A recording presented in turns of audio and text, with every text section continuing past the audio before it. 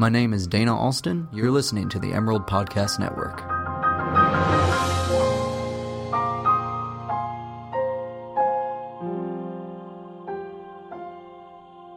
Hello, you're listening to the Emerald Podcast. I'm Matt Brock.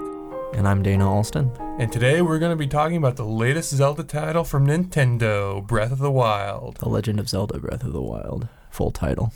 Okay, fine. Anywho, I haven't had the opportunity to play it yet, but Dana here has gotten pretty into it. And this is a pretty big release. Everyone's really excited about the newest Zelda, even though it's pretty different from more of the recent Zelda games we've had. What do you think so far, Dana? Well, a bit of context. So the story behind how I got this game, I was not planning on buying a Switch, and I still haven't bought a Switch. So I've been playing it on the Wii U, and I was over at Gateway Mall, or for those listeners who don't know where that is, a local mall, and it was in line to go see a film, and I had an hour because I got there super early, so I wandered over to GameStop, and the Switch was releasing in a couple hours along with this game. And I said, do you have any more copies? And he's like, we have 4, but you'll probably have to wait until midnight in order to grab one because they'll go super fast. So after the movie's over, I just waited in line for like an hour and a half. Yeah, I hear both the Switch and Legend of Zelda are basically sold out everywhere these days. I'm actually kind of surprised you got a copy. But yeah, I am too. Yeah. But I'm about 8 to 10 hours in. I haven't been keeping exact track. But it's been absolutely incredible so far. I'm a huge fan of this series. Twilight Princess, which was the release that came out with the Wii in 2006, is one of my favorite games of all time. And this one so far has blown it out of the water, which is saying a lot for me. Yeah. So what was the last Zelda game you played? The last one I played, I was playing the Twilight Princess remaster for the Wii, which came out last year. Okay. I'm a huge fan of Zelda. I played a lot of Ocarina. I think I got most of the way through Twilight Princess. The latest unique Zelda title I played was Skyward Sword back in 2011. Yeah. I played a lot of the handheld ones. I really liked Phantom Hourglass. That's one of my favorites. Yeah. Oh, I also played Link Between Worlds, since we're talking about handhelds. I grew up playing the 3D Zeldas, so I consider the handheld ones like Minish Cap and Oracle of Seasons and Link's Awakening and Link Between Worlds to be sort of separate. Yeah, definitely. I consider the 3D ones to be sort of the main entries, which for some is blasphemy, but that's just how I view them. Yeah, that's understandable. And then you also kind of have the divide. There's a little bit of like the Wind Waker Zeldas compared to the more, I guess, like Twilight Princess-y Zeldas. Yeah, and Nintendo released this compendium of they basically finally released this compendium with all the lore in it, and you figure out there's like 5 or 6 different timelines, and each timeline has its unique art style when it comes to the actual video games. Yeah, definitely. The consensus I hear is they finally released a book that explains everything, except it explains nothing and just has 1,000 more questions. Exactly. Yeah, so Breath of the Wild, speaking of timelines, I'm not exactly sure where this takes place. But the story of the game is that Link, the hero of Zelda, for those who are unfamiliar, awakens after 100 years in this shrine of restoration, and he's awakened by the voice of Zelda. And he says, wake up, you are this hero that needs to save the world. So he awakens, he gets out of the shrine, and he's thrust onto this magnificent-looking world that's completely open to the player. In the middle of the world is Hyrule Castle, around which Ganon is floating throughout the entire game, and you can travel to face him at any point. But if you try to do it immediately, you will pretty much get wrecked. Yeah, you'll basically get stomped to the ground. So the plot of the game is Link traveling around the world to gain strength until eventually he's able to defeat Ganon. Yeah, it's really interesting. From my perspective, a lot of the more recent Zeldas have been more... They're still kind of open world, but they've been like a linear open world, if that makes sense. Absolutely. To me, this seems kind of a throwback to more of like the original Zelda, where you just like wake up and you're like, all right, figure stuff out. Go find the old man. Go find the old lady. Absolutely. During the development, Nintendo really iterated that this was their attempt to go back to the roots of Zelda. The very first game is similar to this one in that it drops you in the middle of the world and gives you absolutely no direction. This one holds your hand a little bit just because they've figured out like some tricks of modern game design that make it easier for the player, but you are free to do pretty much whatever you want. And I mean that literally. if you can see some place off in the distance, you are able to travel to it thanks in part to a climbing system. Link is now able to scale any surface that he wants, provided that you have enough stamina to reach the top of a mountain or so. So it makes everything traversable, which means that if you have the proper tools, nothing will get in your way. From what I've seen, it's really impressive. And some of the other things, it seems like of all the Zelda games, this definitely feels like the most like living world, even though it's kind of like overgrown and sparse. Just some of the things I've seen, like a popular image going around is you stand on a bridge and it looks like you're going to jump. And an NPC walks up and is like, no, you have so much to live for, don't jump. I saw that too. I have not encountered that, but just if you stand still and let things happen, the world around you evolves dynamically. For one particular mission, you have to carry a torch up a hill. So you have to start at the bottom of a town, light a torch on fire, and carry it up in the hill. This is really early on. And we were about 300 feet away from our objective, and it started raining, and the torch extinguished. So we had to go to an inn and sleep through the weather in order to complete our quest. And that was completely random and not story related at all. Other things, I mean, you can look up in the air and see like flocks of birds just randomly flying around in the V formation. Clouds fly organically over the world. I stood in one place for a day, and different shaped clouds created different shaped shadows over the landscape.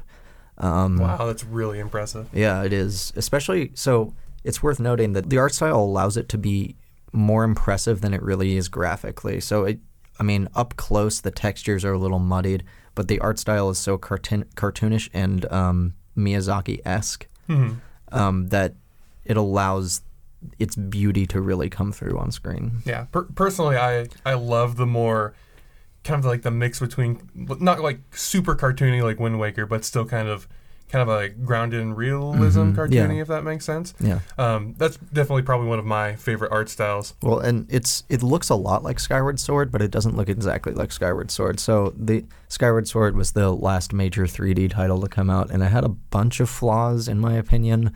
The first being that your shield could break in that game, which was infuriating. Sure. Your shield could break and you can't just pick up another one. Like, it's a process to build a shield in that game. In this one, your shield can break and weapons can break too. Yeah, everything can break. Everything can break, but finding other weapons is so easy and common that it's not really a hindrance on your adventure at all. Yeah. So you say break. Can you like fix up your weapons afterward? Or? No. So first of all, the game is very difficult. Yeah. It's people have been calling it Dark Souls Zelda. The Dark Souls of Zelda. Which you can make the argument that Dark Souls and Zelda are basically the same game with a very different motif, but that's a discussion for another day, I think. Right, sure. This game definitely brings them closer together. It's extremely hard to fight a group of enemies now. Yeah, and Zelda, historically... Historically, it's been very easy. Skyward Sword kind of ramped up the difficulty, but that was mostly because the fighting system relied so much on really shoddy motion controls, and it was just hard to get through. This game is hard. I can't count on my hands the number of times I've died in over like an hour span. Yeah, and then that's been one of the bigger criticism of Zelda throughout the last few years is that it has gotten very easy. I think a lot of people love Ocarina, but a lot of other people who are like very long time fans of Zelda think Ocarina kind of ruined the series to a degree because it made the combat follow a very specific formula. Yeah, if you understand what I mean. Yeah, and I completely agree with that. I think it's way too easy to get through an adventure that's supposed to be dangerous and eventful. Yeah. To go back to your question, though, it is difficult, and part of that difficulty is that the weapons and shields can break, and bows can break. So you begin the game, you find weapons in chests. If you kill an enemy, you can pick up their club. Sometimes there are little mini dungeons scattered throughout the world called shrines, and those sometimes have weapons in them as well. There's a plethora of options for you in terms of finding weapons, but if you overuse them or you use them a certain amount, they will shatter. Yeah. And so it's kind of maybe conserve your better weapons for more important fights. Right, exactly. So in my inventory right now, I have 4 or 5 clubs that are pretty weak, but I use them just when I need to fight. Yeah, smack those moblins or whatever exactly. they're called. Cool. So one of the things that I've I've probably spent hours listening to the new soundtrack. But what do you think of the new music? Zelda's known for having really impressive musical scores, but what do you think of the latest? Yeah, so this is actually an interesting topic. So this game, for all of its open worldness and epicness, actually has a score that's very subtle. Zelda's known for these sweeping orchestral themes. Skyward Sword had a full orchestra. Yeah. Actually recorded, and that was the first time in the series that happened. And this one does too, but it's very piano-based and quiet. And I think it's meant to reflect the serenity of the world you're walking around in. Yeah, because it's a very open, it's more of like a calmer tone for running through a field rather than...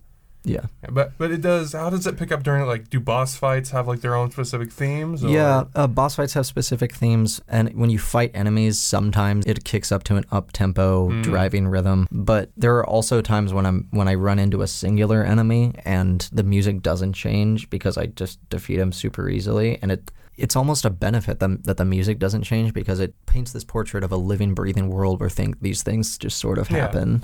And the way that the world is dynamic is just such a breath of fresh air for not only this series but for Nintendo in general. It feels like Skyrim. Yeah, that's kind of the tone I got. At first, when I first heard they're making a Zelda that's super open world and it kind of looks like this crafting survival base. First, I just facepalmed because please don't do that to Zelda. But I'm pretty satisfied with the results. It's not like particularly egregious. Like I didn't want Minecraft Zelda, but I think he captures that like cool open world feeling of games like Minecraft, but still keeps the this is definitely Zelda still. You know? Yeah, it's really impressive. I don't know how many times I've said that, but it bears repeating. I mean, it says a lot if there's only about one word you can use to describe it. But. Yeah, just based on 8 or 10 hours in this, I think this probably is contention for the best game in the series, just based on terms of quality, rather than influence. If you take influence into account, I think Ocarina of Time has to be up there. But in terms of just how fun each game is to play, this might be the best one. And that's saying a lot because this series is known for being extremely high quality and for just being a showcase of Nintendo's skills as a developer. Yeah. So one thing I found interesting, Legend of Zelda has, a very big reputation. A lot of people are surprised they actually released this on the Wii U instead of just the Switch as a real system seller for the Switch. Well, I mean, there's context for it. When Twilight Princess came out, it was a Wii launch title in 2006, but it also came out on the GameCube at the same time. So it's not without basis that they've done this. Yeah, definitely. And the big knock against the fact it was also released on the Wii U was that the Wii U has weaker hardware than the new console, so the Switch. Yeah. And people were afraid that it would be dumbed down in some way, and I can tell you that I haven't played them side by side, but the Wii U version runs fine, save for a tiny... There's frame rate jumps when there's a lot happening on screen, but it's when you go to a village and there's a dozen people. Right, and there's it's not crippling in any sense of the word. It's very playable, it's very fun, and I mean, based on some of the hardware reviews I've heard about the Switch, it might actually be more comfortable to play on the Wii U controller. So yeah, I've heard a lot of things. The Switch is very new still, basically as new as the new Zelda. A lot of people are still testing the benchmarks and everything. Yeah. And it doesn't have a lot of games yet, so we can't really see the full limits of its capabilities. Right. But I don't know. I think it's kind of an odd choice, especially in kind of the current gaming climate, if that makes any sense. I don't know. I think I'm glad they aren't holding it hostage. They're making it as accessible to fans as they can make it. And I think that's a benefit, honestly. Rather than questioning the decision, I've met several people who want to play this game but don't want to buy a Switch because it's $300. One, in retrospect, if I had more time to play video games, I would may have invested in a Switch to play this game. Oh yeah, me too. But two, since I already had a Wii U, and since the Wii U is now probably going to be a lot cheaper in the coming few months or years, this is legitimately a great option to just either buy it for the Wii U or just buy a Wii U and this game. Yeah, I think it kind of even breathes a little more life into the Wii U, even though the Switch is out now, Yeah, absolutely. And with that, I think this podcast is coming to a close. I think that's final recommendation. If you have an option to play this game, it's absolutely incredible. Yeah, definitely. So you've been listening to the Emerald Podcast. I'm Matt Brock. And I'm Dana Alston. And we'll see you next time. To hear more from the Emerald Podcast Network, you can subscribe on iTunes and SoundCloud and listen to these episodes right on the Emerald homepage at dailyemerald.com. Feel free to leave a comment. Thanks for listening.